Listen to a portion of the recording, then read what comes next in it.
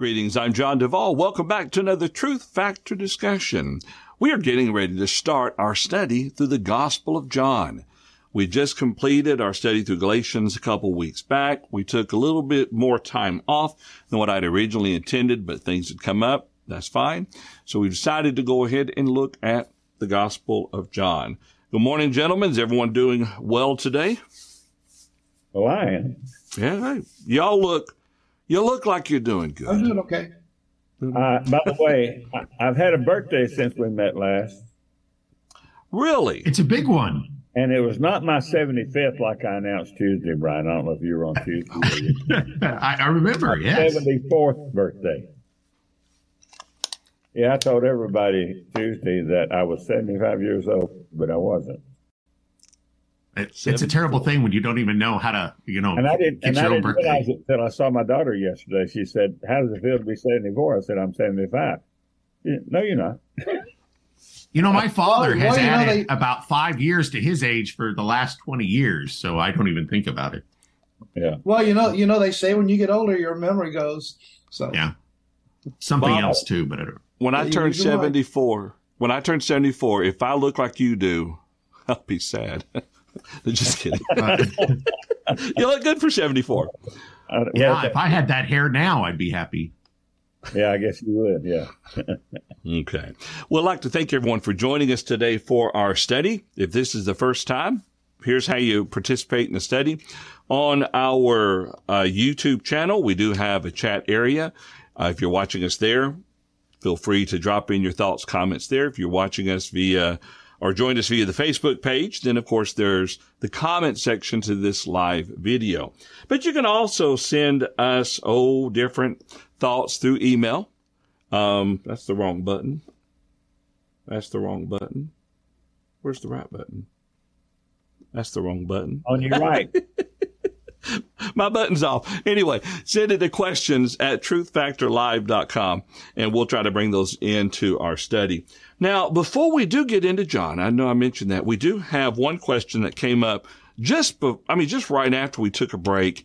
And unfortunately, we weren't able to really address it. And since John in the beginning was the Word, and the Word was with God, and the Word was God, I think it's a good idea to kind of bring this question in. So let me get back here to it real quick. Let's see. So Glenn had asked about holiday observations, and he said, are New Testament believers instructed to celebrate certain holidays as the world does? And I thought that was a very good question, because when you look around from a religious perspective now, the religious world celebrates several religious holidays. Not just the one that we think about with Christmas, but there's also Easter, and there's also the whatever you would call those days that lead up to it, Good Friday. I don't know. There's a whole bunch of other ones and everything. The first question is, does the Bible give any instructions to and how to celebrate these days? The answer is no. The Bible doesn't speak anywhere about giving us instructions to, or even how, if we were, to celebrate these days. These are man-made days for all intents and purposes. When you look at the Old Testament, there were many times that God in the Mosaical Law intentionally gave them days of the year to honor, to observe, in order to remember Him, what He's done for them, and things of that nature. But when it comes to the New Testament, there's only one day that we are instructed specifically, and that has to do, of course, with the first day of the week. But, gentlemen, if we're not talking about religious holidays, okay, are there any instructions that we need to keep in mind regarding a Christian who would choose to keep some of the holidays that maybe the current culture does? Put it like that, kind of. Any thoughts? My thinking is that we're supposed to be Christians every day of the week, every day of the year, and behave the same way that God expects us to, regardless of what day it is. If we want to set aside days to commemorate certain events or certain people, general terms, then I don't see a problem with that. Even the Hebrews created the Feast of Purim to commemorate the preservation of the Jews from the intended attack of Haman. And so I don't see a problem there. I don't think we have the right to create religious holidays. But I think national holidays, that's a matter for the nation and the people in the nation to determine. So I don't see a problem with, Independence Day, Mother's Day, Father's Day, Valentine's Day, Halloween. Some question Halloween based on the association with Samhain, but it's really All Hallows Eve. It's the night before All Saints Day. That's how it really originated, and thanks to the Catholic Church, they're the ones that come up with All Saints Day. Yeah, but I don't see a problem with it. I don't think I'd have anybody attack that on this panel. Yeah, I think. I was just going to make the observation. With a lot of those holidays, another thing to consider is they cross the lines. When I say they cross the lines too between secular and religious, I mean the ones that are supposedly religious have a dual observation attached to them, and that's one of the things that we can give consideration to. I think this past Christmas, because Sunday was on the 24th, I went ahead and preached. I typically preach a lesson, not every year, but when it approaches, like either today or tomorrow it is. And I did a sermon called, Let's Put Christ Back. And the point was, people say, let's put Christ back in Christmas, because there's a realization that there's a national or a secular aspect that's associated with it. And of course, the lesson was, let's put Christ back in our lives. Let's put him back in the church, those kinds of things. But that's a point to consider with holidays, is there is a secular and a religious aspect to some of those, and I'm of the belief that we can observe, especially the secular aspects of it, without having any issues. And people used to make the argument, well, people will assume that you're making the religious observance. I don't believe that not so much now, especially. I mean, because there is such an emphasis on just the holiday aspect of it, the traditional aspect, the family aspect of it. There's so much emphasis on that I don't think everybody automatically assumes. Matter of fact, if somebody comes into my home and forgive me, but we do put up a tree, a fake tree, by the way, right now. That's okay. But when you look at the ornaments, that are on my tree, when you look at the decorations around my house, you're going to see a lot of red and a lot of green, but you don't see angels. You don't see a nativity scene. You don't see those aspects that would tie it to a religious holiday. And I think the fact that if somebody came into my home, which they would know that I'm a preacher, and they don't see those things, maybe that gives me an opportunity to emphasize, what I'm doing and how to me, it's just a family get together with the traditions, a meal, we eat certain foods on that day, et cetera, et cetera, et cetera. But there is the other side of that coin. If there are some brethren who believe it's wrong. Oh, I know that.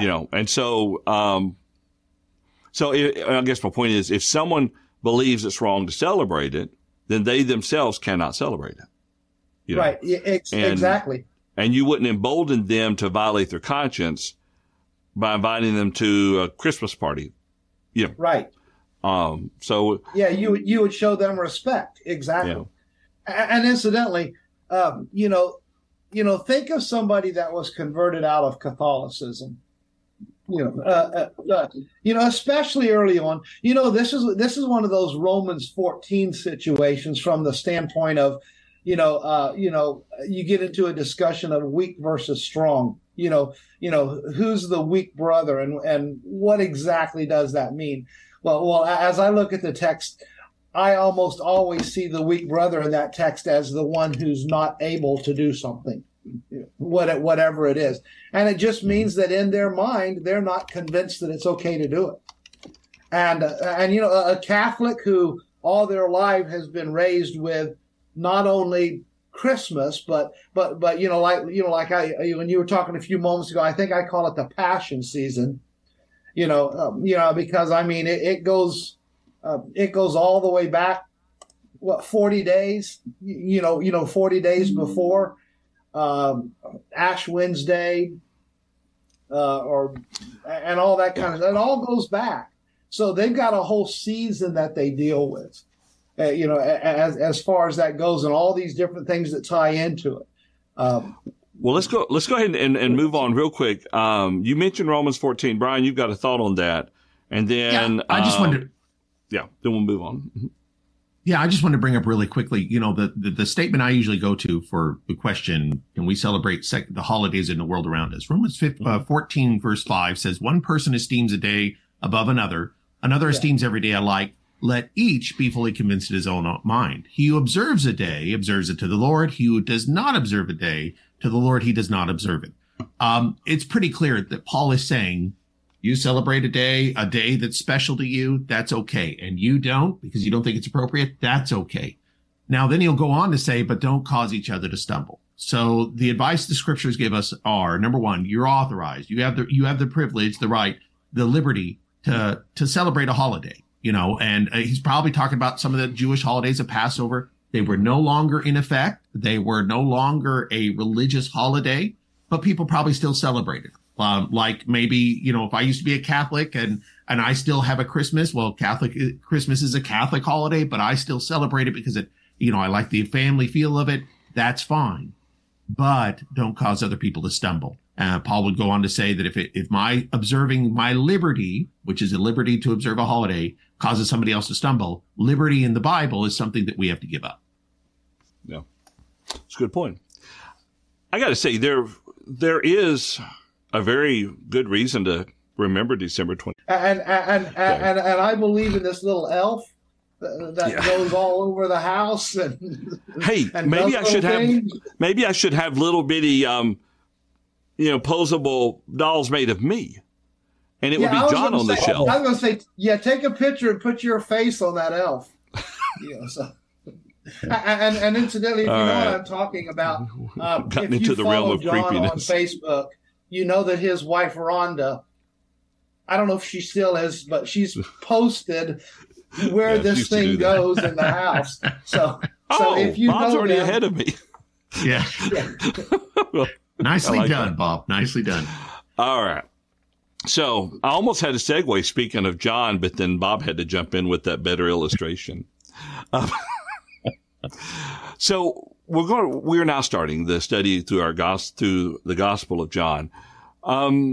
We had talked about whether or not to do a dedicated introduction to it. I'd really like to get on into the study, but there are just a couple of key points to kind of keep in mind about this particular study.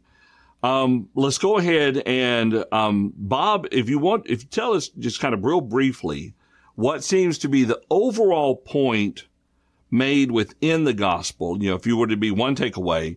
And then, Brian, I think you had something you wanted to share as well as far as an overview. So go ahead, Bob. You talking about the Gospel of John itself? Mm-hmm. Yes. John is writing to show that Jesus is not just a man, not just a prophet, not just a king, and not just a priest, but he is God. God incarnate.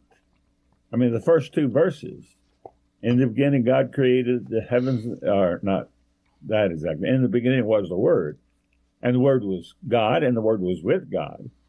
And the same, and then in verse 14, the Word became flesh and dwelt among us. And so Jesus is God, and this is repeated by Paul in First Timothy 2. God manifested in the flesh. That's one aspect of the gospel. That's probably the first creed, as some have said there. Paul's statement in I think it's 1 Timothy chapter 2, toward the end of the chapter. I'm not sure of the verse. But that's what he's writing. He uses several conversations, several miracles to demonstrate that Jesus is God. These conversations between him, for example, and Nicodemus, and him and the Jewish leaders, that's what they're all designed to do, to lead us to the conclusion, the necessary inference that Jesus is God. And this is what he sums up in John 20, verses 30 and 31. Many other signs did Jesus in the presence of his disciples, which are not written in this book, but these are written that you might believe, and believing that you might have everlasting life. Okay. Good summary. And Brian, you had something that you brought up earlier in our pre-discussion that would be good to kind of share. Well, and it's more of just a way of breaking down parts of the book of John. One thing I think is interesting is that you can kind of see that there's a lot of times where something is discussed 7 times and throughout the book of John. And that's kind of neat because we believe John is, we understand John to be the same author as the book of Revelation, which uses 7 as a lot of the theme there too. But these different types of things that are done 7 times, I think a lot of people are familiar with the 7 I am statements of Jesus, for example, or maybe you're familiar with 7 miracles that Jesus will perform in the book of John. It's kind of neat because John's going to finish his book by saying the signs and wonders are given so that you believe Jesus is the Christ, the Son of God. That it's kind of important for us to see this perfection in this book, and that Jesus fulfills everything that he needs to demonstrate he's both the Messiah of the Old Testament and he is God in the flesh. And so it's kind of neat, and it's hopefully something we can bring up from time to time in our study, these 7 different things. And by the way, I've got them written down as a list. If any of our viewers wanted me to share that list with them, just reach out to me, email me and ask for it, and I'll send it to you. It's just a list that we put together that we can kind of use as a study point to help us kind of go through the book of John and seeing the different things that are listed 7 times. It's just an interesting way to look at it. Well, especially considering John's the author of Revelation and the number of time. Now, there's very specific, 7 churches and 7 angels and 7 spirits, things of that nature. But it's interesting. Right. Yeah, definitely. Because you've got like 7 waters of John, 7 testimonies of John.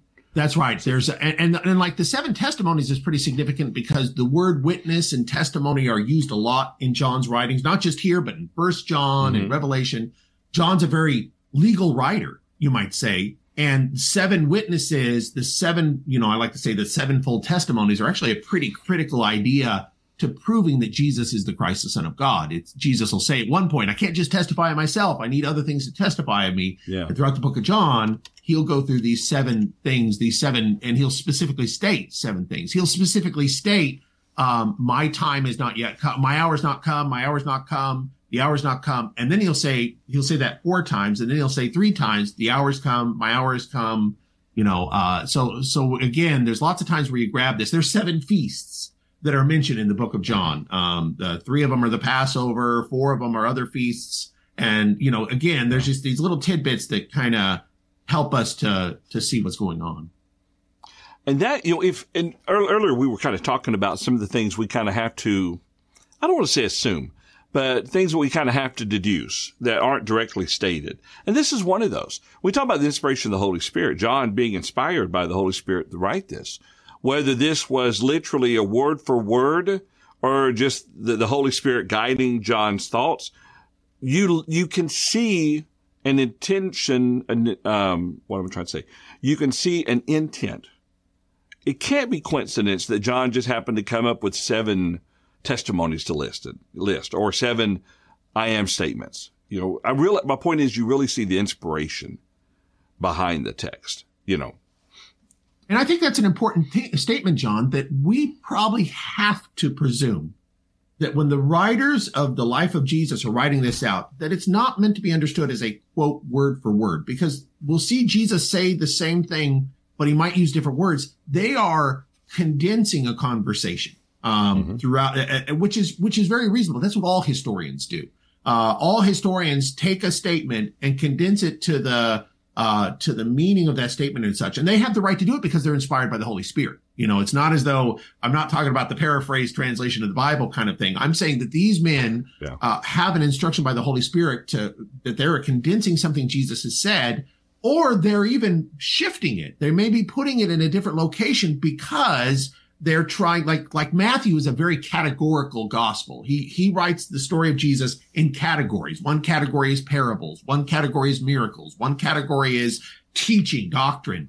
And it's really important to understand that's why something Jesus says there is somewhere else. In John, one of the big questions we're going to have is in John 2 and Jesus cleansing the temple. Is that categorically or is that chronologically? Well, Luke's the only person that says his gospel is chronological. It says that in the first few verses there. Set things in order. Set things in order, right. And John, well, John doesn't necessarily make that claim. So we're not left saying we have to believe that this cleansing of the temple is, that we're confused about. We can conclude, not necessarily that we do, but we can conclude cleansing of the temple in John 2 is the same cleansing that occurs at the end. It's just John is categorizing this in terms of Jesus being the Christ, the Son of God. We're getting this given to us. A movie maker that makes a movie with flashbacks, we understand that that's a way of getting the idea across to us. Okay. All right. Good point. Bob. We are so obsessed, I think, with quoting word for word. But Jesus and the apostles didn't always do that. As a matter of fact, in his discussion with Nicodemus, as it comes up in John chapter 3, Jesus says in verse 7, "Do not marvel that I said to you, you must be born again." Well, if you look back at the previous verses, he didn't say that in so many words. But he did say, except a man be born of water and the Spirit, he cannot enter the kingdom of God. And so, or except a man be born again, he cannot see the kingdom of God. And so the essence of that was, you must be born again. And the apostles do that quite often when they refer to the prophets. They don't always quote it word for word, even when they do quote from the Hebrew scriptures. They give you the essence of it. And sometimes, as Paul does in Romans chapter 10, even he doesn't much quote it as he changes it a little bit to reflect what he is saying about Jesus Christ.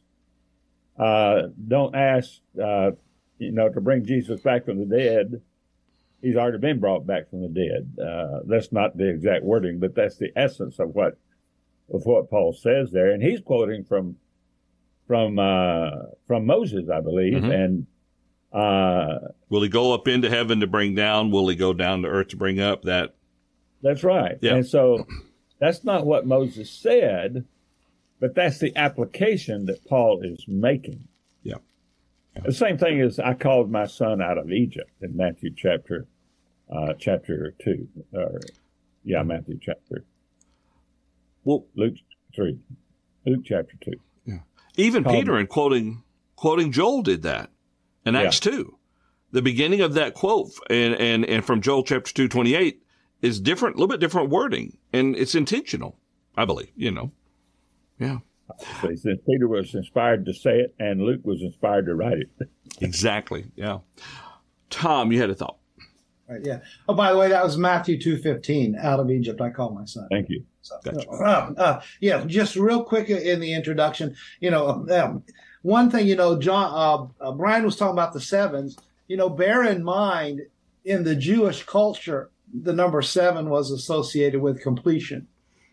And, that's just an interesting observation. Yeah. And just the two things that come to my mind as I look at the Gospel of John, while all the Gospels are associated with, they're making the case for Jesus, and I believe to different audiences.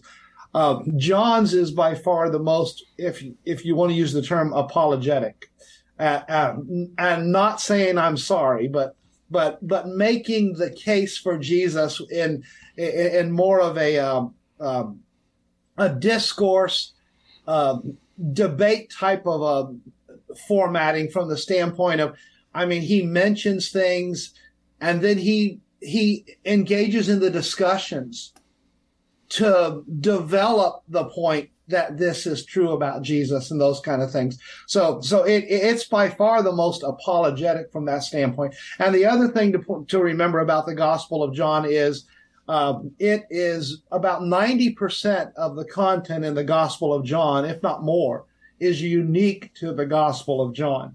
You know, we talk about the fourfold gospel, and then we talk about the synoptic gospels. The synoptics are the other three, Matthew, Mark, and Luke. And you find a lot more parallel in Matthew, Mark, and Luke than you do in John. John mentions enough things that are there, but he gives some details even of those events that are not in the other gospels that give us greater appreciation of that. So I'm looking forward to going through the study. I know we have some people in the audience that are looking forward to going through the Gospel of John, and so there you go.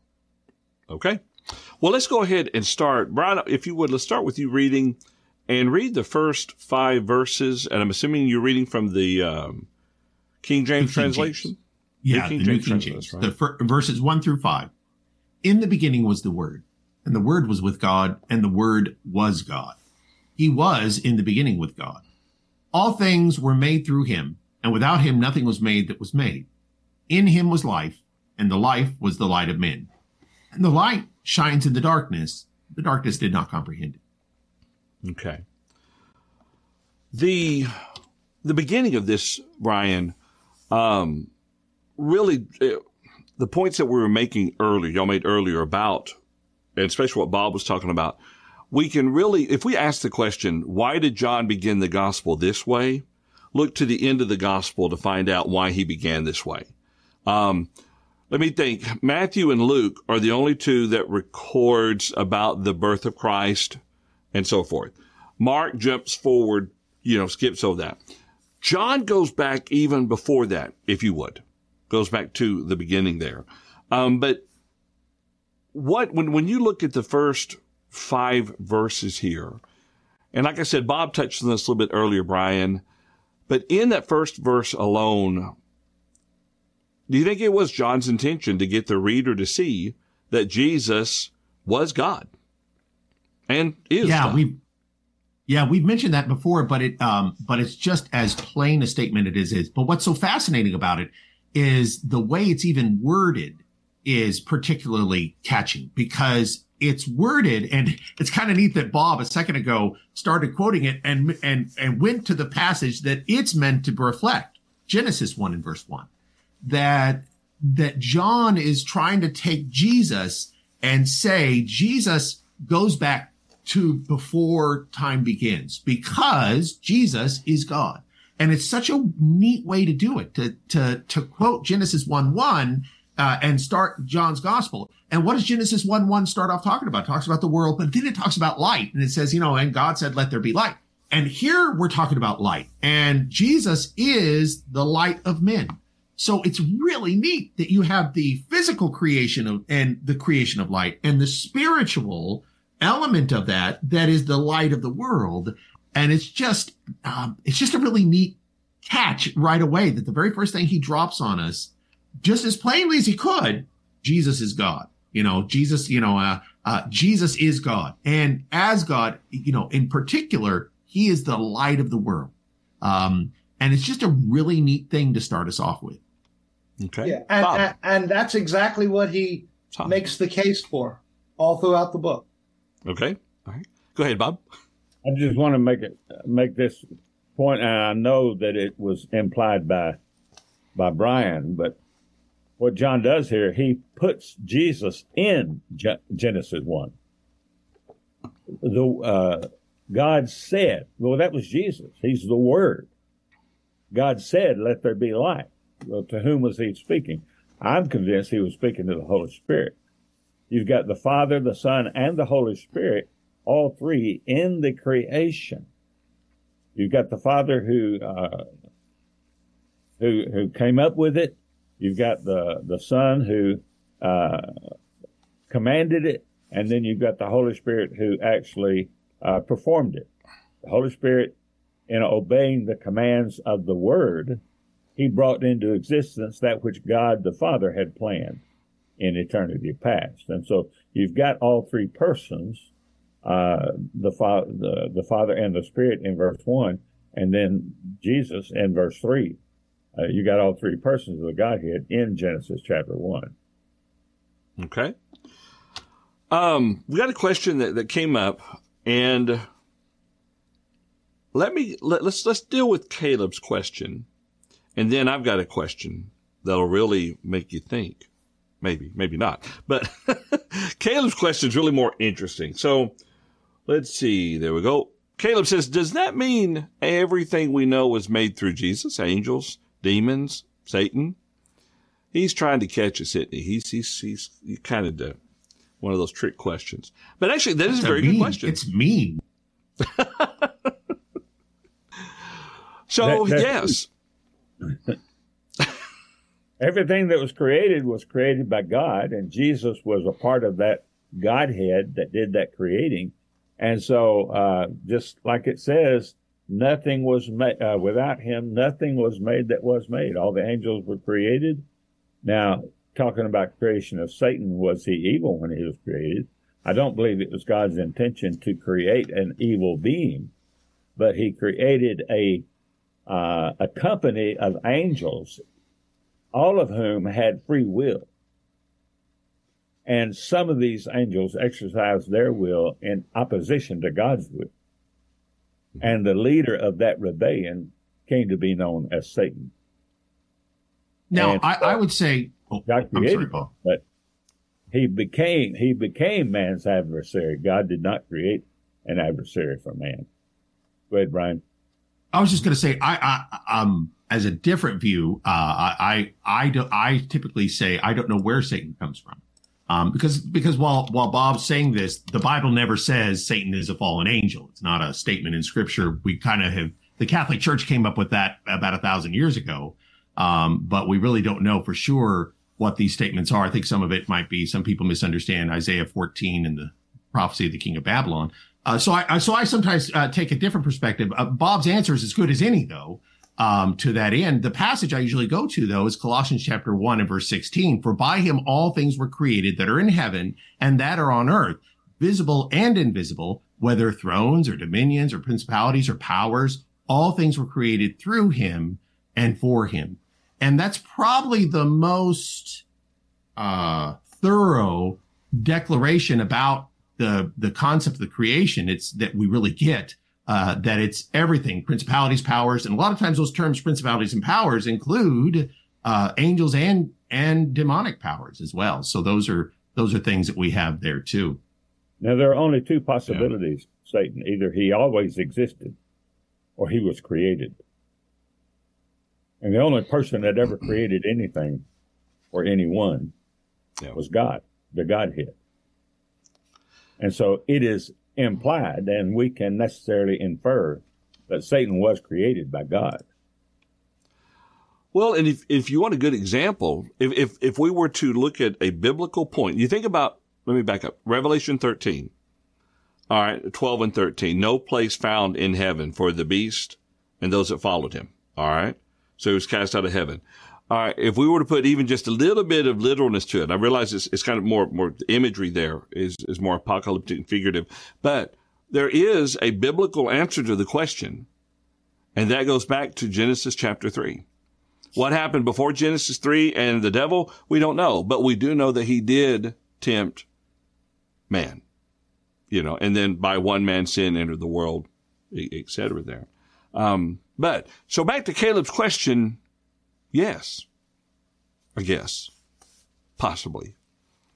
Colossians 3:16 really tends to answer that better for us, yeah. So with that being said, all right, back to the text here. There's no doubt that when you look at this, has already been covered, this is emphasizing the deity of Jesus, the presence of Jesus in the beginning. Oh, here's my question. Genesis 1, in the beginning, God created the heavens and the earth. Would it be a valid statement to say, in some manner of speaking, that John goes back earlier than Genesis 1:1? I think that is the case. Yeah, I do too.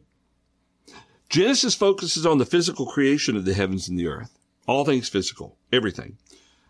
John goes back to the existence of God even before that point, the existence of Jesus. Yeah, the point seems to me to be, in the beginning, the Word already was.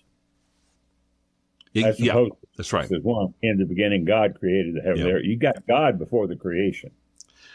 This is in the Godhead. Yeah. Don't the Jehovah's Witnesses believe that God created Jesus? Yes. And the Holy Spirit is simply his active force?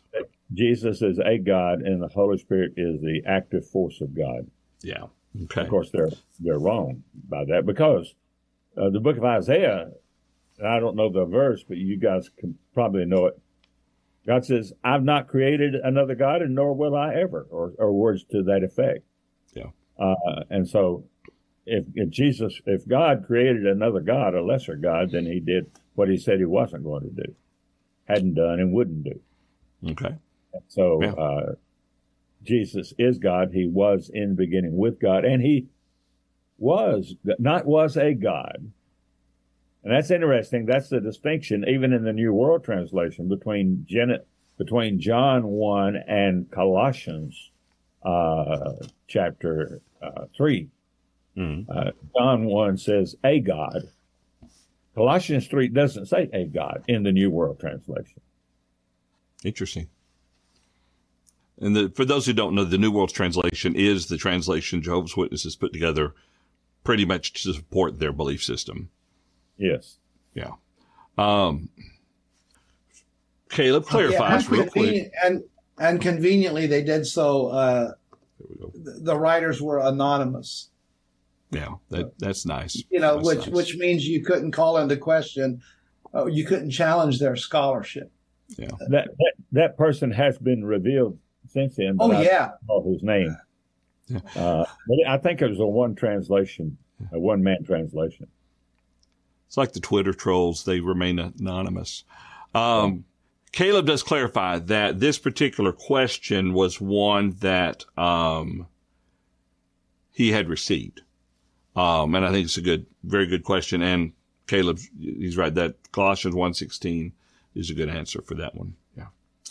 Okay. I knew Caleb didn't have the problem because he was right there with Joshua and held up Moses' hands with Joshua. I don't know. Caleb's the son of a preacher, so don't overestimate him. I'm kidding. Yeah, I'm kidding, Caleb. Right. All right. Now, Caleb is working with the church down in Lawton, Oklahoma. And I want to throw one more thought out here just to kind of get the idea. John, by establishing Jesus was with God before the creation, is kind of a neat catch over to what Paul says in Ephesians 3 about the eternal purpose of God, that God's eternal purpose, God's big idea that existed even before creation was the process that would bring about the church. And of course, that's the body of Christ. So It's kind of neat that John is saying, Jesus, who existed from the beginning, everything that he planned to do, everything that he did was an idea that existed before creation. That we're not living in a time where God was trying and failing. I tried the creation, that didn't work. I tried the patriarchs, that didn't work. I tried the law of Moses, that didn't work. And the premillennialist says he tried the kingdom and it didn't work, and he says, I have to build the church. That's ridiculous. Yeah. The Bible says repeatedly, God's plan from the beginning was the circumstances that would bring Christ to establish the church. That was God's eternal purpose, Ephesians 3:11. Who taught me that, by the way, was Bob. Years ago, I was in a debate and discussing something, and Bob wrote me an email. This was like 15 years ago. I bet Bob doesn't even remember this. And he wrote me an email, and he said, you need to remind him in this debate that God's eternal purpose was the church. And he got me to that passage, and I thought, yeah, that's right. And like I said, I bet Bob doesn't even remember. But years ago, Bob gave me that, and it was a real. Well, I appreciate that's not a comment about Bob's age when you said Bob probably doesn't remember it. So that's not a comment about his age. Yeah. I was only 60 years old at that time, or 50 or 61. Well, another quick question, and I'm going to throw this one to Tom. Verses 4 and 5, we've been talking about John's approach in writing this, different from Genesis 1. We know in Genesis 1, God, let there be light, and there was light, etc. And here he says, in him was life, and the life was the light of men, and the light shines in the darkness, and the darkness did not comprehend it. Tom, you got any thoughts on that statement there by John? Well, again, I think it's interesting the point that Brian made about Genesis 1. God said, "Let there be light," and here you find him described both as life and light. And by the way, both of those developed in Genesis 1 pretty quickly. One observation I make about this is John is still dealing with his introduction. You've got Jesus has been introduced. Now you've got what Jesus came to this earth to do is introduced. I think the life that he's talking about here, yes, he created life, as recorded in Genesis chapter 1. But obviously, John is going to immediately or pretty quickly lead this to a spiritual application, and spiritual life is ultimately, and that's ultimately the discussion. I was looking at a verse in our Bible class last night, and I mentioned a word being a double entendre.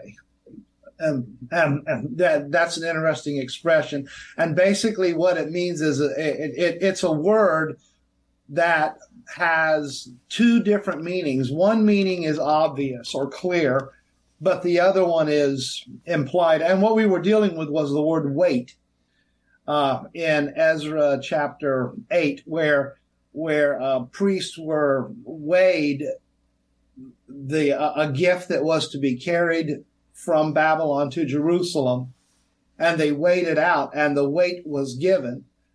And the primary meaning is how heavy those objects were. The secondary meaning is what about the weight where the priests were concerned? The weight upon them to be responsible. Well, you've got this, in him was life, and the life was the light of men. Jesus was there as life was created on earth. Physical life. But ultimately, it's about spiritual life, which is the second thing that has led to. And so you've got that idea. Jesus, he creates life, and it is that life that brings the light that we need. And several times Jesus is going to emphasize himself in John as the light of the world. And in verse number 5, the light shines in the darkness, and the darkness did not comprehend it. John is clearly in that statement talking about spiritual light and spiritual darkness. The fact that here is the life and the light that came to give you hope, and many in the world rejected it. And so that's kind of my summary of what I see in those verses, if that makes sense. That the light was imperceptible to them. That's exactly. That's how blind they were. Yeah. And by the way, it was voluntarily imperceptible. It wasn't that it could not be comprehended, but they chose not to comprehend it. And before we get too far away from what Brian said, I want to comment on something. Well, both Brian and John made this point about God did not try and fail. 3 words are repeated in Genesis. It was so. Every time God moved to do a thing, it was so. There was never any failing. There was never any trying with God. God is the only person of whom it could truly be said he does not try, he does. And so he does what he intends to do. He doesn't try to do it. Yeah. And so, that's a good point. He never failed. All right. Good point. 2 more thoughts real quick. We are about 11:53. I know we started kind of late, so we'll try not as far as with the actual study. So won't try to hold you this late, but 2 thoughts real quick and question for you guys. It's interesting that he says, and the light shines in the darkness, and the darkness did not comprehend it. You think about in the beginning, Genesis chapter 1, God said, "Let there be light," implying that there was only darkness in the physical creation process. He brought forth light, and he separated the light from darkness, and he called the light day, of course, and he called the darkness night. It's an interesting statement, or a similarity between those two statements there. One, very physical in its description. Two, very spiritual in its description, as you've already talked about. The other thing is, do we want to talk about the word? In the beginning was the Word. The Word was with God, and the Word was God. Yes. Let's talk about that, because that's really neat. But John, Brian, before you do that, just a real quick observation on light, since we're dealing with light. In verse number 5, the light shines in the darkness. It's kind of interesting the way that's written. That word shines is present tense. So as John is introducing Jesus, he's basically saying he still shines, even as John is writing this, even though Jesus had gone back to heaven. So that's your spiritual application here. Okay, back to you, Brian. I'm sorry, I get really excited about this. Let's talk about the word. So I'm going to start this by telling a story. Decades before the book of John is written, there is an old Jewish philosopher named Philo, and he's writing about the Old Testament. Philo's kind of goofy sometimes, but sometimes he really lands it. And he's saying, how is it that in the Old Testament, God could talk to people? Like he would talk to Abraham or he'd talk to Jacob. And he'd say, what I think it must be is that God had another self, another identity that he could talk to these people, that he could sit down and he could talk to these people. In fact, he makes a play of the word of the God of Bethel. Bethel means house of God, but it also could mean place of God.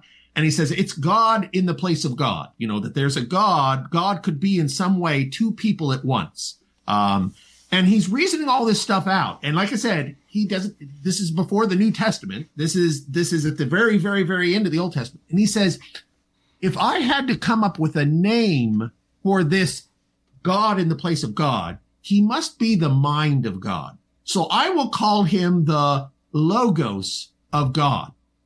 And logos, meaning mind, here's what's really cool about this word logos. Logos means a lot of things. I read a math book once where they said that logos, it was also used by Greek mathematicians to describe a ratio, a comparison of things to each other.